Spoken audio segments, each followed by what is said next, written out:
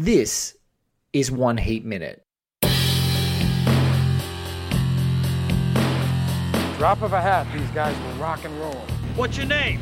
Wayne Grove. Look like gangbangers, working the local 7-Eleven here. Robbery, homicides, take it. Give me all you got! Listen. Give me all you got! I do what I do best. I take scores. You do what you do best. Trying to stop guys like me. A podcast dedicated to all 170 minutes of Michael Mann's LA crime opus Heat, 1 minute at a time.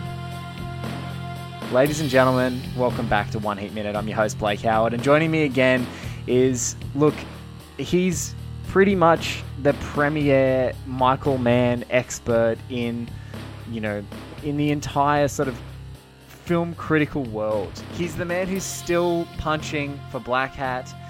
He's probably one of the world's best and funniest film critics, and I think it was, which Transformers film is it, before I mention your name, sir, was just basically one line written over and over again, famously in The Voice, in a tiny little blurb corridor there? It was, I believe you're thinking of Transformers The Last Night. Yes. He literally wrote my favorite review ever of a Transformers film.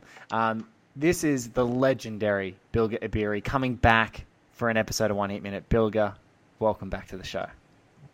I'm very, very happy to be here. So we have had a conversation to end all conversations prior to the podcast, so we're going to dive right in. We did tease on your last episode that there was the potential for you to come back, and then I said I'd love you if you could come back onto the show for this minute, which is Van Zandt getting his comeuppance. The 90, let's have a look. This is the 123rd minute of Michael Mann's 1995 crime opus. Right now, if you are freeze-framed on 2 hours and 2 minutes of the original theatrical version of Heat on Warner Brothers Blu-ray, you're seeing Robert De Niro peek up and be sort of a semi-visible silhouette to this beautiful LA skyline, and then rolling down into the hills and the sea of lights. All this iridescent algae stuff that he was talking about earlier is what he's standing in front of, and we're about to see poor Van Zandt sitting around in his poor jumper, unawares, watching hockey, the only person watching hockey in LA, and here we go, we're about to see it. So before we dive into an awesome conversation again with Bill, we're going to watch this minute really quickly. You guys are going to listen to it, and then we're going to come back and talk about it.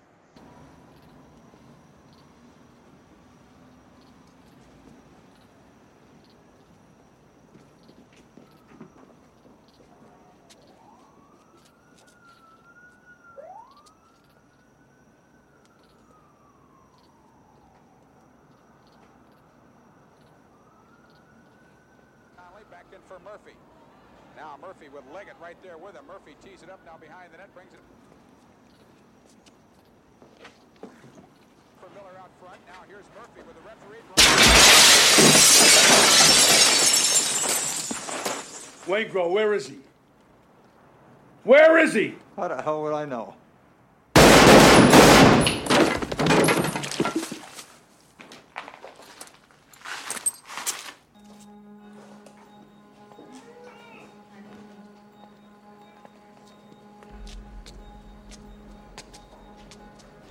There it is.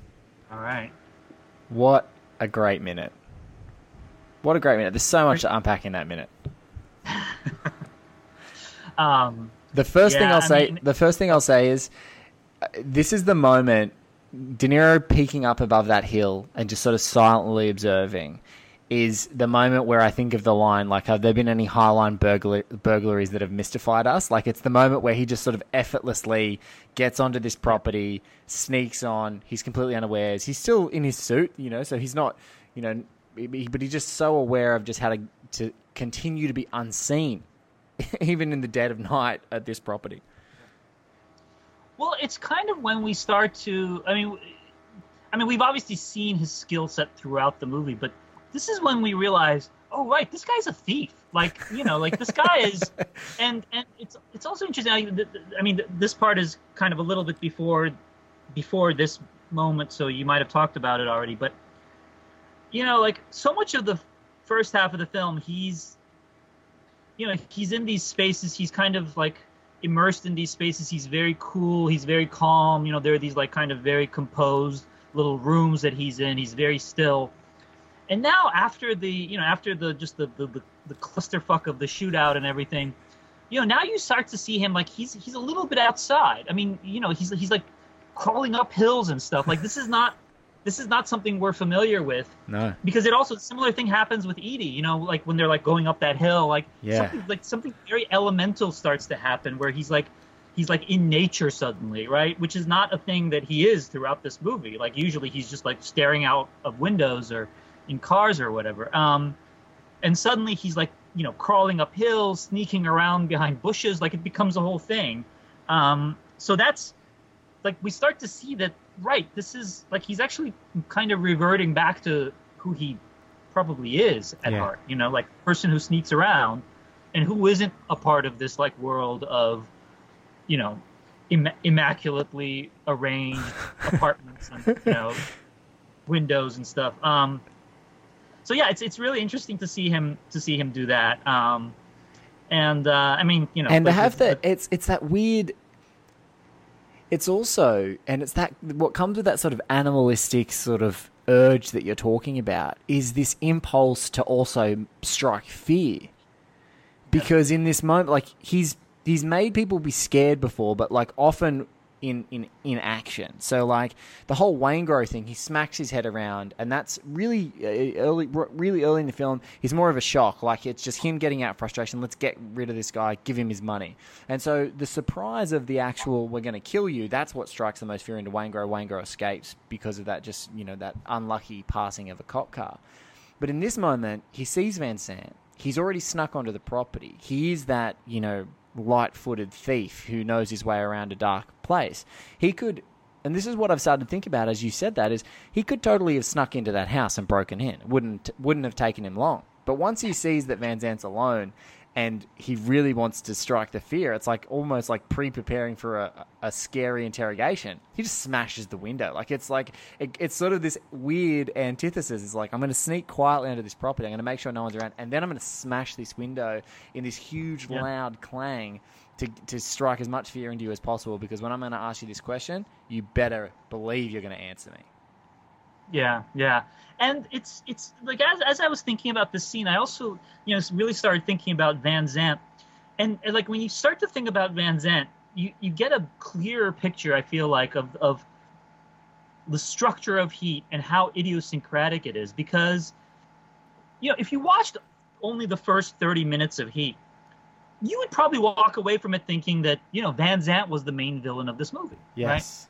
Right? I mean, because the way the film is structured, and this I think also speaks to the fact that a lot of us, when we first saw Heat, you know, as much as we enjoyed it and as much as we liked it, we were kind of like, it's a little weird. It doesn't quite seem like another movie, like all the other movies that we've seen, because it's not, you know, because it has like great scenes, right? It has the opening heist that kind of goes wrong, doesn't quite go wrong, but then it has the whole thing with Van Sant, and they're setting him up.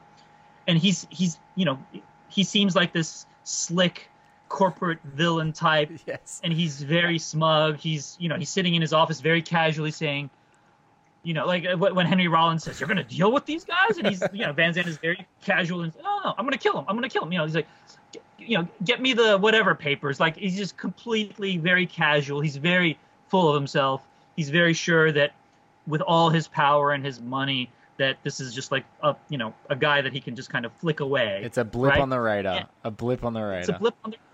But you think, like, the movie feels like it's almost setting up, like you're thinking, oh yeah, he's totally not going to be able to do that. And the next 2 hours is going to be like Robert De Niro at war with William Fichtner, which is totally not what the movie is about, right? And so like the Van Sant story kind of just pulls away a little bit. Every once in a while something happens, and it totally makes sense. The way Michael Mann tells it, this is, of course, classic Michael Mann. The way he structures it is, no, this is just another thing that's happening that they have to deal with. They're actually still going on. They've got other heists to pull. There's all this other shit going on. And this guy is just one small part of this whole, this whole fresco of LA underworld that I've drawn. But hello, that's my cat again. But I'm trying to tell if she agrees or disagrees with me. But, you know, I love how, you know, the journey of Van Zandt and William Fichtner throughout this movie is he goes from that smug guy, and then we see him, like, in the hotel room, or not, he's in his office, but it's like the blinds are drawn, and he's like sitting there. It's no longer a pristine 80s/90s early 90s douchebag office in LA. Yeah. It's a squat. Yeah. He's got Chinese food boxes like on the couch. He's got a sheet. He's wearing the same clothes. He's unshaven. He's unkempt. His eyes look like they're bulging out of his head. He's a completely different guy. And Neil's just like, Van Zandt, that's just another problem.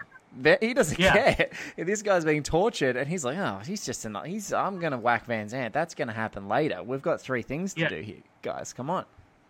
And it's great because, I mean, that scene of him in his, like, little squat with, like, just, like, stacks of paper everywhere. I mean, how long has he been there? Like, the tape does not actually take place over that long a period of time. They've clearly played up just how much, like, stacks of paper in there and all those Chinese food boxes. Like, you know, you're hiding, like, you don't, like, you can take the trash out. Like, it's not like they've You're allowed to let the cleaners in. You're allowed to let the cleaners in. As long as... put it in the garbage. You have a garbage can, you know? I mean, like, Henry Rollins is there. He can take out the garbage, but I think you just nailed something so great, which is, like... And this might be just part of that emotional trajectory that man is mapping out this sort of idiosyncratic structure, as you're talking about, is like when Neil's focus is 100% on something, we dive into it, and when it's not, they have to do the limited amount that they need to keep us curious as to why this is bubbling, like why that thing is simmering on that other plate on the stove, and then bang, you're into the main meal is Neil. Like, wherever he is focused, that's where the story is. And so I think it's this weird, but like right now, like all the focus, like Van Zandt is just led straight from Trejo. First it's Trejo, then it's Van Zandt. Like he has to say the words, he has to assure himself, and then like Neil's granular focus is on that. And of course, Vincent is, you know, myopic for Neil. So it's like, you sort of get to follow him. Everything's happening just like that, one step behind or one step ahead. It's really, really cool. What do you think? What do you think about him being the guy who's watching hockey in this room? What do you think about this? Like, is that another man like poking fun at sort of like this weird East Coast guy in, you know? Because again, it's an East Coast sport. I thought, really. I mean, hockey, I mean, I'm pretty sure there was hockey in the West Coast as well. But, I mean, like, hockey, at least back then, I think of it, and I don't know if my perception of hockey is as,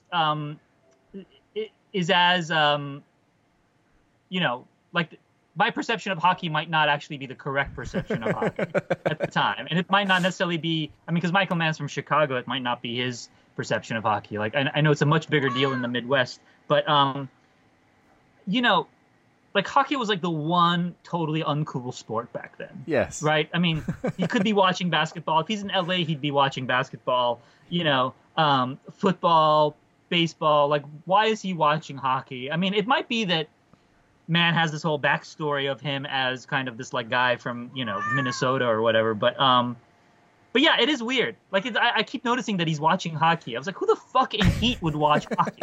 That's what I kept thinking. I'm like, this, like, again, this LA story. Why is he watching hockey? And like, and obviously he's in this sort of, he's in his sweats. He's finally relaxed. He's watching hockey. His feet are up. You know, he's in this opulent, beautiful view. He's watching this, and it's like, that's the one thing that sticks out. I'm like, why is he watching hockey? This guy. That's another maybe that's a whole other podcast. What characters were watching a sport you just that absolutely didn't make sense at all in the movie? And it is interesting how he is kind of relaxed. It's almost like he's out of the game, you know, like he's kind of exited, you know. I mean, there's that great scene early on, you know, where De Niro's on the phone and he says, you know, who am I talking to? I'm talking. What am I doing? I'm talking to an empty telephone. You know, because there's a dead man on the other side of this fucking line. And again, like, that's one of those things that feels like it's going to be like this big thing. And then we see Van Zandt like 2 more times. That's it. You know, like The one time when he's in the, when he's in the squat, as you said, and then now, like he's become, completely an afterthought. Yes. And he's the, guy who was like seemed so powerful and controlling at the beginning is now completely an afterthought. And even in this scene, he's kind of an afterthought because, I mean, remember, De Niro or Neil made this promise to kill him. Yes. So at this point, it seems like he would be basically there to back up his promise of killing him. But no, he just wants to know where Waingro is. Yeah. He's not even bothered. Like Waingro now is this towering villain that you're talking about. Like, he's like, Waingro's the guy.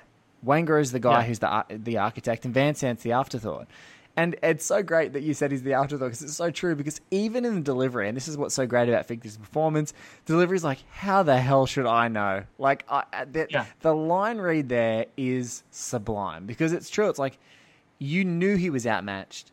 That phenomenal scene where he says he's on the empty, he's on the other end of an empty telephone. That moment that he realizes that he's completely outmatched, it just resonates all the way through to his core in this moment. He thinks it's all done. He's out. He's paid Waingro off. They've done whatever. He's washing his hands of it. He's happy to just sit there and watch hockey. But as soon as Neil clangs and reminds him, I'm still here, it's like, I have no answer for you. I have no idea. Yeah. I'm out. I'm so out of my depth that you may as well just kill me because it's done. Yeah, he's gone from the guy who thought he knew everything to the guy who's like, why the fuck would I know where the guy I hired is? I'm so out of this.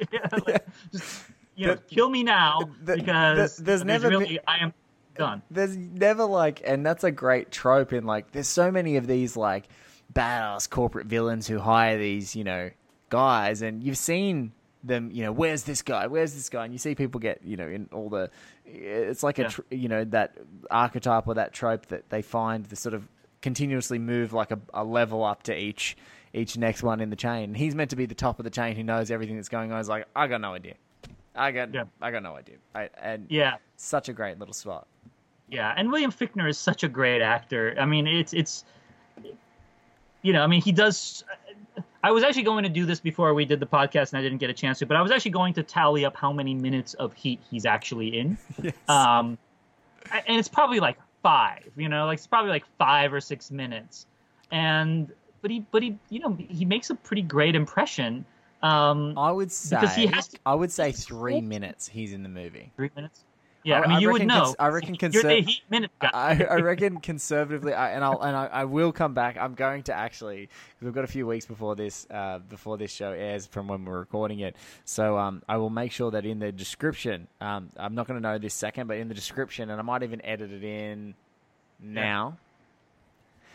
In the description, and hopefully you just heard then. I'm guessing because his opening scene with Rollins. There's a whole minute pretty much with Waingro. And the opening scenes with Rollins are only clusters of seconds. They're 10 seconds here when he's talking to Nate. So that's about 30 seconds, then a minute, and then essentially now, and which is, sort of 30 seconds. So it's it would be 3 minutes that he's in this movie, but he definitely makes an impression.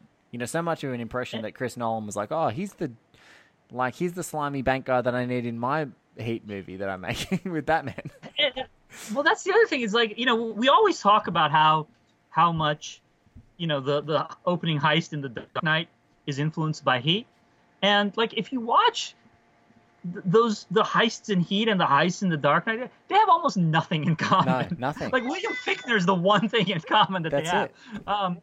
And that, and the fact that they kind of take over the whole thing. But there's no in terms of the way the things develop. I mean, the masks are different. It's just the whole way. There's no. The team in The Dark Knight is completely disposable. The Joker kills everybody. But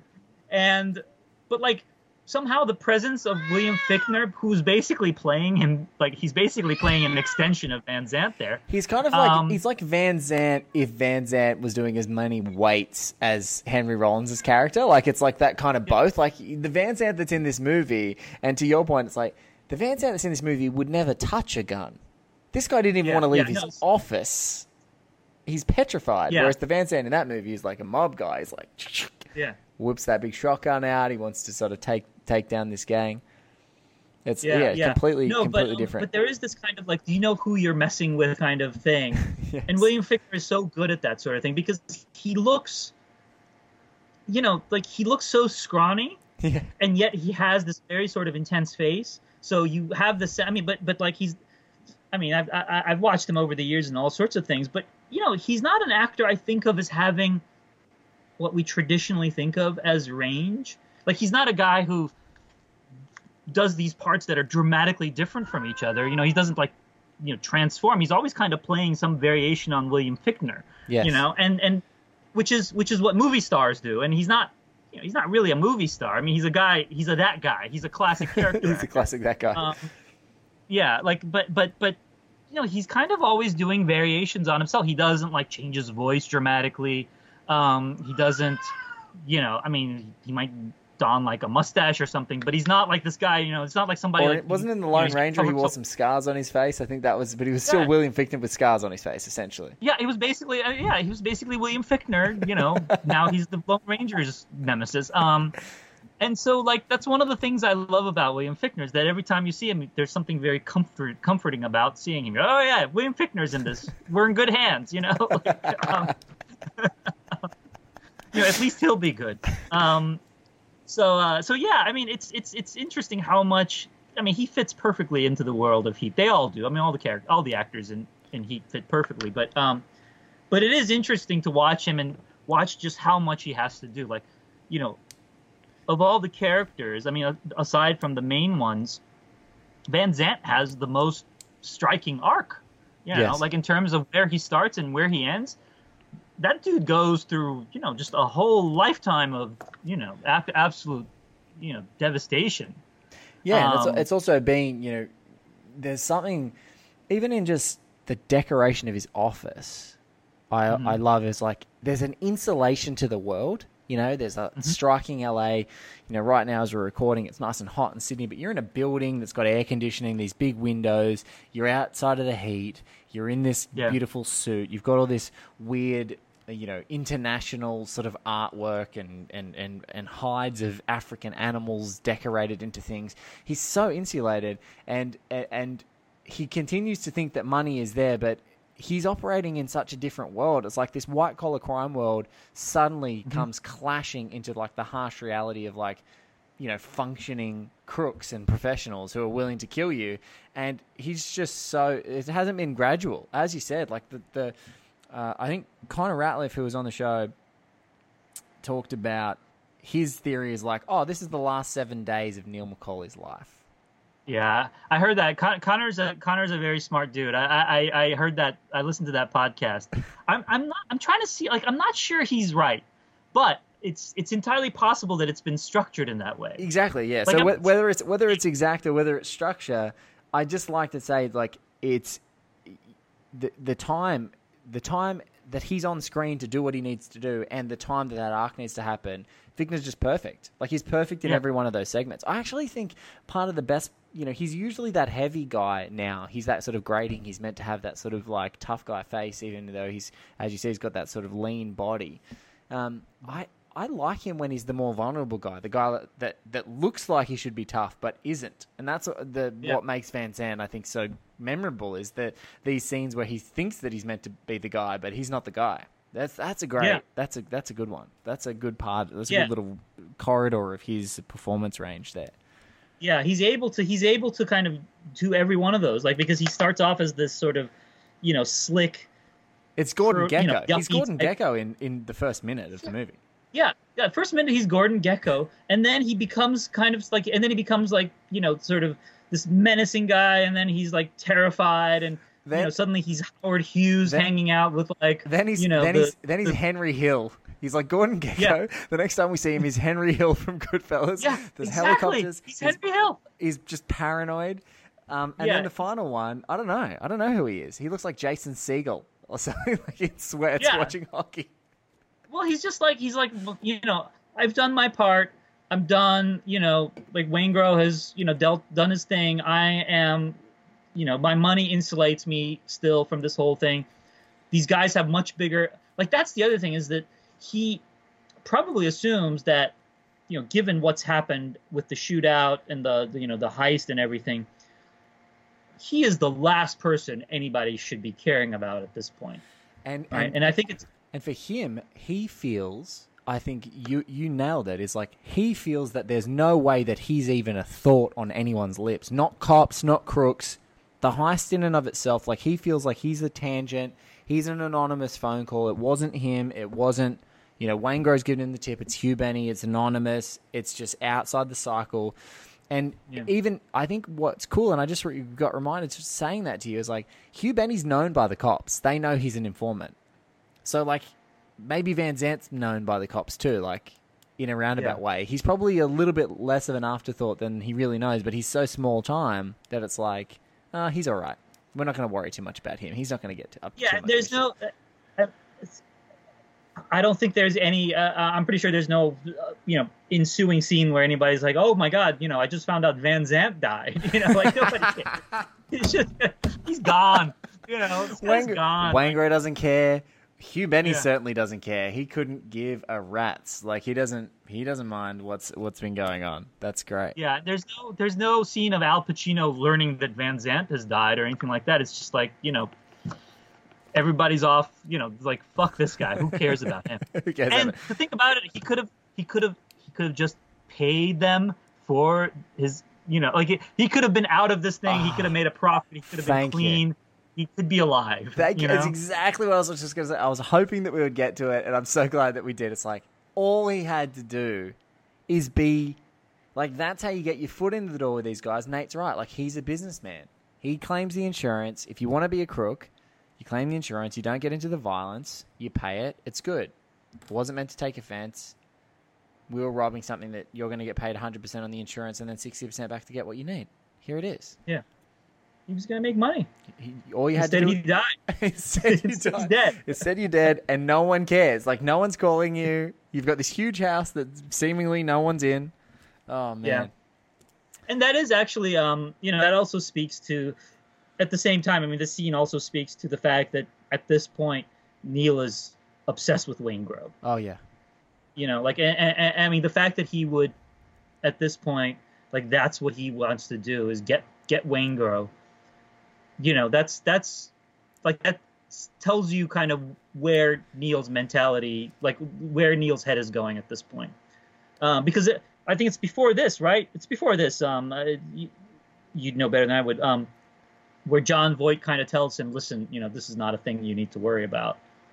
In terms of where Wayne Grove is, right? Yeah. Or is it after? So it's a little bit after, because what we've seen so far of Neil is, and we've seen Neil and Chris get healed up. We've seen, attempt to be healed. We've seen Neil go to Trejo's, because at that point he feels the betrayals from Trejo, and you see him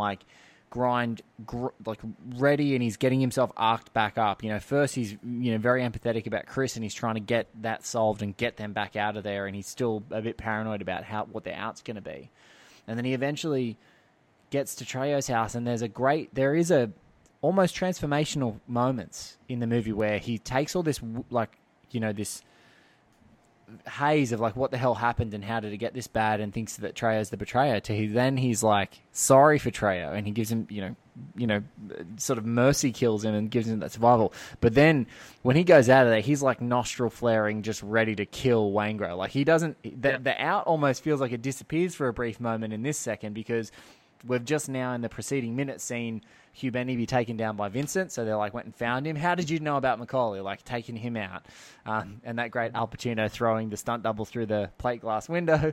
We've seen that minute just happen, and now it's also great because the sight of Al Pacino, throwing somebody the size of Henry Rollins through a plate, it's just perfect.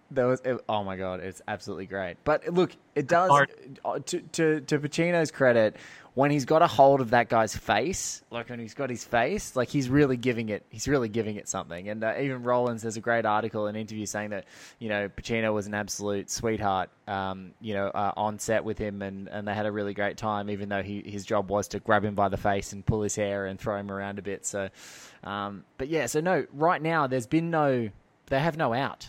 Neil's not even concerned with that. It's like the first and foremost, Van Zant's got to die. Van Zant's got to die because I need to know where Waingro is. Yeah. And you know, and this is kind of, I mean, we talked about this last time. I mean, there are all these various steps in the movie where Neil himself could save himself, could step away. I mean, we talked about this last, but like, why are you having, like, why? You just had coffee with the heat, you know, like you the whole thing is about the heat. Escape, you know, get the hell out of there. And it's like the heat just bought you a cup of coffee. But there are all these moments where, you know, he could just step away and get away from this whole thing. And he, you know, this whole final, I guess it's the final act of the movie, is basically him becoming obsessed with Waingro, which ultimately is, you know, what takes him down, you know. So that's, I think, you know, so I think we're starting to see the film kind of work that emotional through line here as well. Yeah, it's and also, I think you're so right, is because before we didn't have the clarity that the out was so close. I think what makes it really powerful is that we're seeing the obsession rise, but the as we're seeing the obsession rise, we're seeing him so close to the exit. Like, you're so close. Yeah. At every single turn, at every single decision, and every single action that has then reverberating consequences, it's like you are that much closer to getting through this. You are that much closer to just getting out. Like, and Vincent, and again, credit to Pacino's performance, like keeping us, you know, incrementally moving closer and closer and catching up to Neil. Is like, so many times he's like, he's gone. 48 hours, he's gone. Like, he's like, it's that great. It doesn't become over the top because of the way that the story is sort of starting to weave all these different threads together and weave these characters together. But it's like, you're so close. All you need to do is this next bit.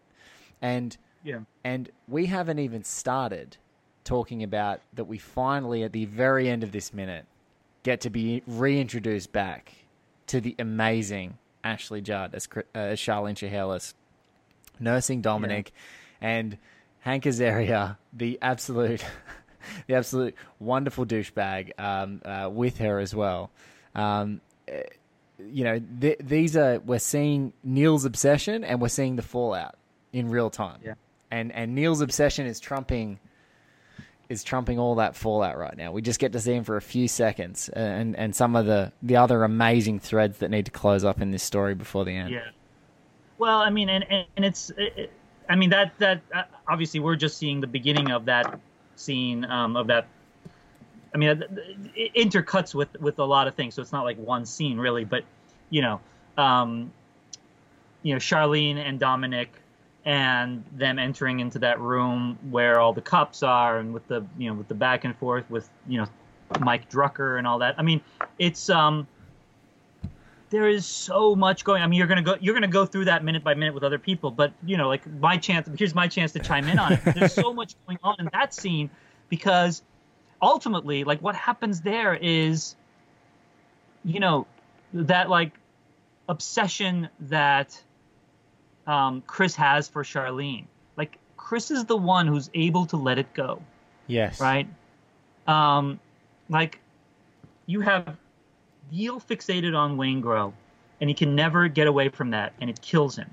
And you have you have Chris, who is, I mean, as it's established in the first 20 minutes of the movie, that he's the sun rises and sets with her. I mean, he is absolutely gone for her, and she is everything to him. And she has his son. Yes. And he's able to walk away from that.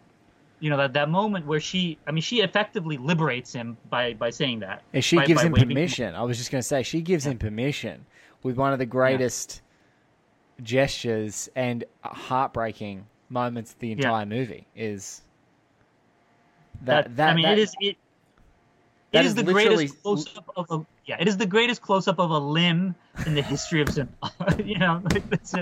There's I can't think of anything else that comes even remotely close. No.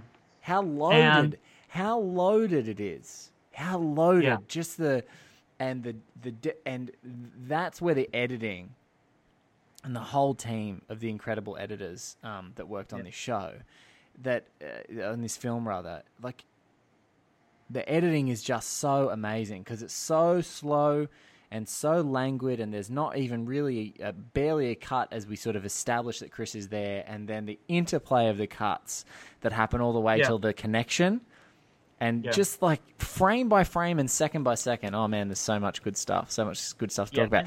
And for people who are listening to the show, an Academy Award nominated filmmaker and editor, Luke Doolan, who edited Animal Kingdom, the Australian film. He's an Australian editor.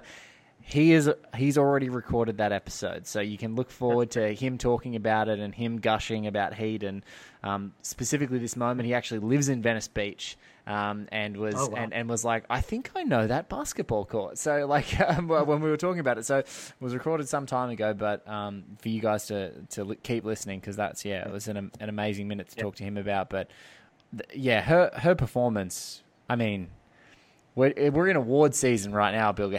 How does Ashley Judd not get nominated for Best Supporting Actor, a female actor, for this movie? Like, it's just unbelievable.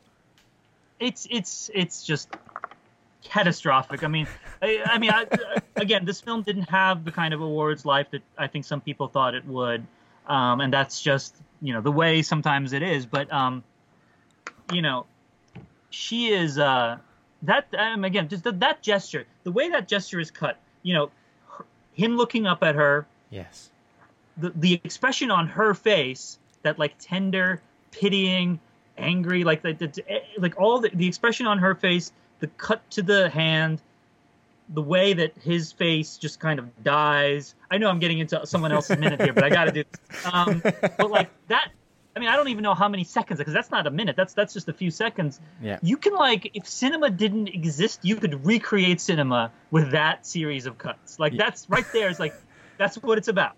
Like, this is what this art form can do, including the music cut, like including the music that comes in right there, right after she, waves him off. And I think like you can recreate the art form with that. And the uncredited. Again, talking about like Kilmer, but how he's able to drain his life out of his face in a split second.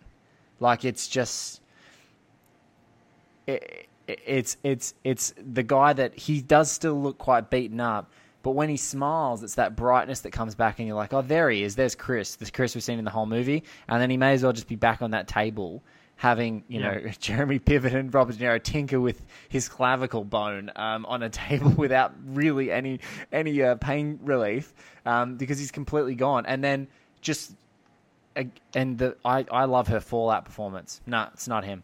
And she just walks back in and sits down.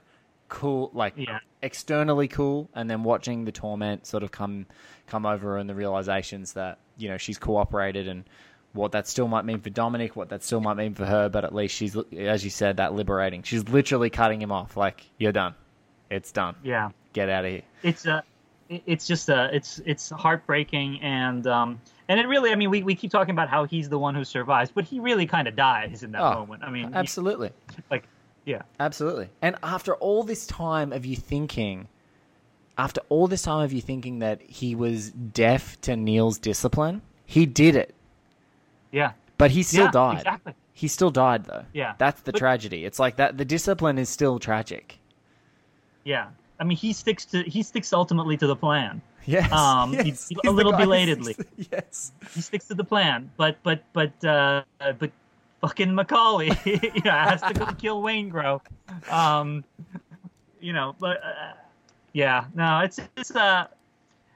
It is interesting how, the film.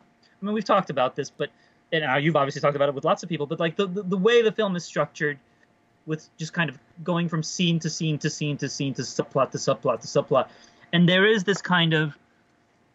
It doesn't have the kind of forward momentum that a typical crime thriller would have, right? Yes. Or even a heist movie, right? I mean, a heist movie, like the pleasures of a heist movie are, you get to see them plan the thing, you get to see them test the thing, you get to see them try and solve various problems. He has none of that. Nope. Like, he is the ultimate heist movie and has none of that shit. None of the shit. There is no Ocean's 11 in Heat at all. At all. There's nothing. None of that. it's like if Michael Mann made a submarine movie and it was all people hanging out on a beach. Like it's got none of the things that you would expect from a heist movie, and yet we think of it as like the pinnacle of heist movies. Yeah.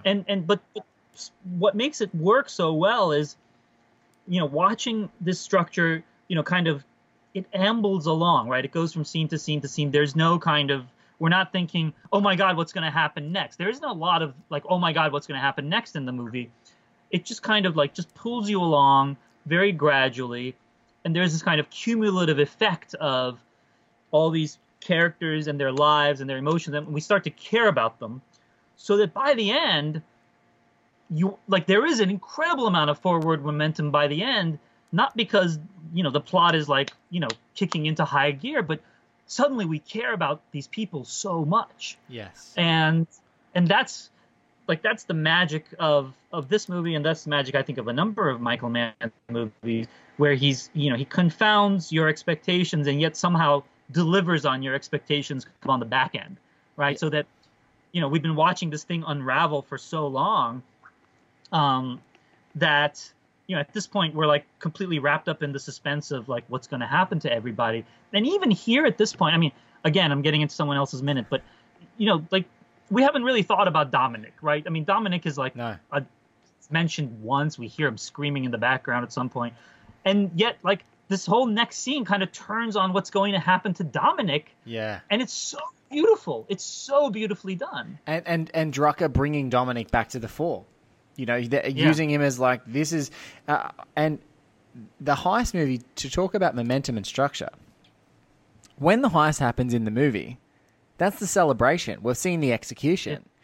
We go to our fountain in Vegas. We check out the lovely fountain. We listen to some beautifully chosen score, and we get the hell out of here. We just walk out. Claire de Lune, whatever, see ya. I'm out of here. Yeah. And in Heat, it's like, no, there are some serious consequences for an F-up like this. Like, the consequences are real. And so, as we're sprawling, like, through the subplots and going through scene to scene, I just think it's the mounting consequence. Like, you're just going, Jesus, like, this is just, no one is untouched by this. Like, when it happens perfectly, seemingly, I'm a businessman, you can get your money back, insurance, whatever.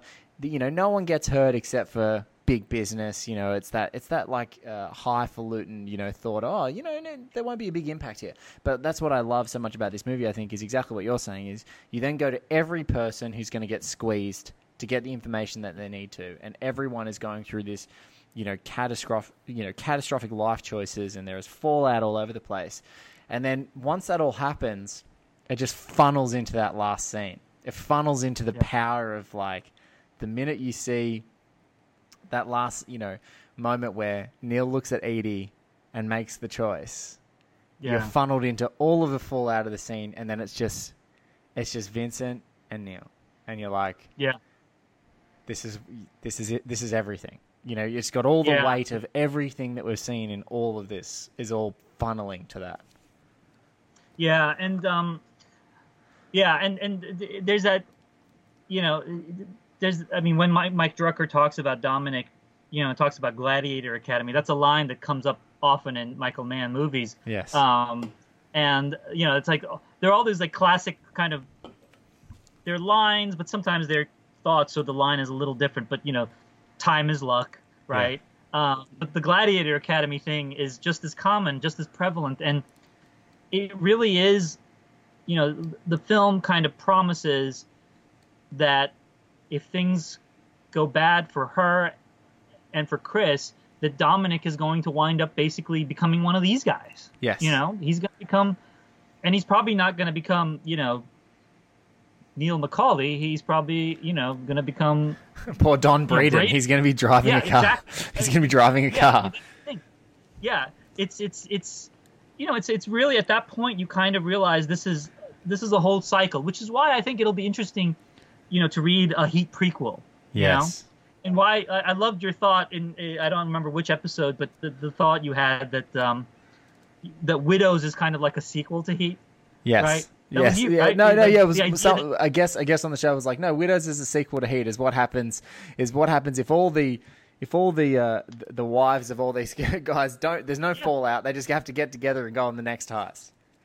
Yeah, I mean that you could do that. You could make a sequel to Heat that would basically be widows, but it would be Amy Brenneman, Ashley Judd, like all these people. Like we've met the spouses. They could get together and But it is interesting. Like the film, because it creates this world and creates it so vividly, you really start to think about what happens beyond the limits of the frame. Yes. Right. I mean, Macaulay's dead, obviously, but you start to think, what does happen to Dominic? What does happen to Ashley Judd? And does Chris become Nate? Does Chris just grow his hair out and become Nate in a bar somewhere in Austin, Texas, and running crews? Exactly. Exactly. Yeah. With a changed name, no longer Christian Hellis. Guys, perfect to say there is a Heat prequel novel coming out.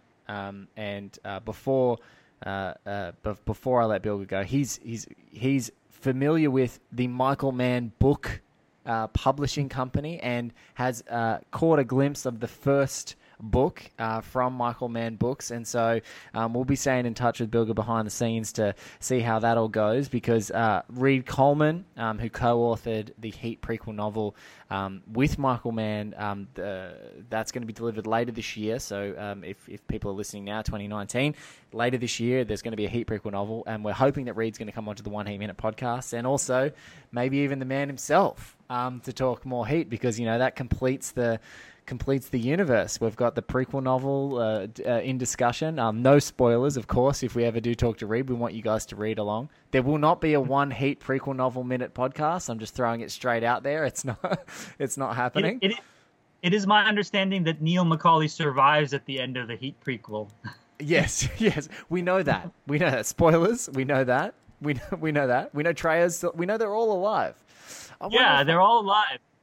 I wonder if Waingro's in there. I gotta wonder. Yeah. Well, according to him, he and Neil took down some major scores. Ladies and gentlemen, this has been another amazing episode of One Heat Minute. Thanks to my incredible guest, Bilge EBIRI. Bilge, thank you so much. Twitter's still the best place to find you, sir, because you're freelancing all over the place, I still see. So is that right? Twitter to find your good self? I will share my stuff on Twitter all the time, so that's probably the best place to find me. But, most of my stuff these days are for Vulture and New York Magazine. But, follow me on Twitter, and you will get relentless reminders of all the things I write. I love that. Relentless reminders. And from us too. Here at Blake is Batman on Twitter, you'll definitely find that as well. Guys, it's been another amazing episode of One Heat Minute. Thank you again. Thank you for all of your support and encouragement and your retweets and your sharing. Without sharing it around to people like Bilge, he wouldn't have been a guest on the show, and now he's been twice. Thank you, sir, so much for coming back again. Before the show's done, again, I will probably reach out and pester you for one of the final, maybe even a credits episode, so we can talk anything else that we've missed. I'm happy to do it. Awesome. And guys, oneheatminute.com. You can find everything you need to find out about the show there, including our website, email address, which is mail@oneheatminute.com. Lots of great stories coming in about all different things. I've even got an email today from an upcoming guest that he had an interview with a robbery homicide division cop for a bit of research he was doing, and inside that cop's office was a poster of Heat. I'll let him tell the story. So good that the guys in robbery homicide are stoked that Heat exists. But some good stuff coming there. Thank you to Garth Franklin for our web design, Paul Davies for our theme as always, and we'll catch you on another episode of One Heat Minute just around the corner, unless something catastrophic happens like to all of our characters in this show.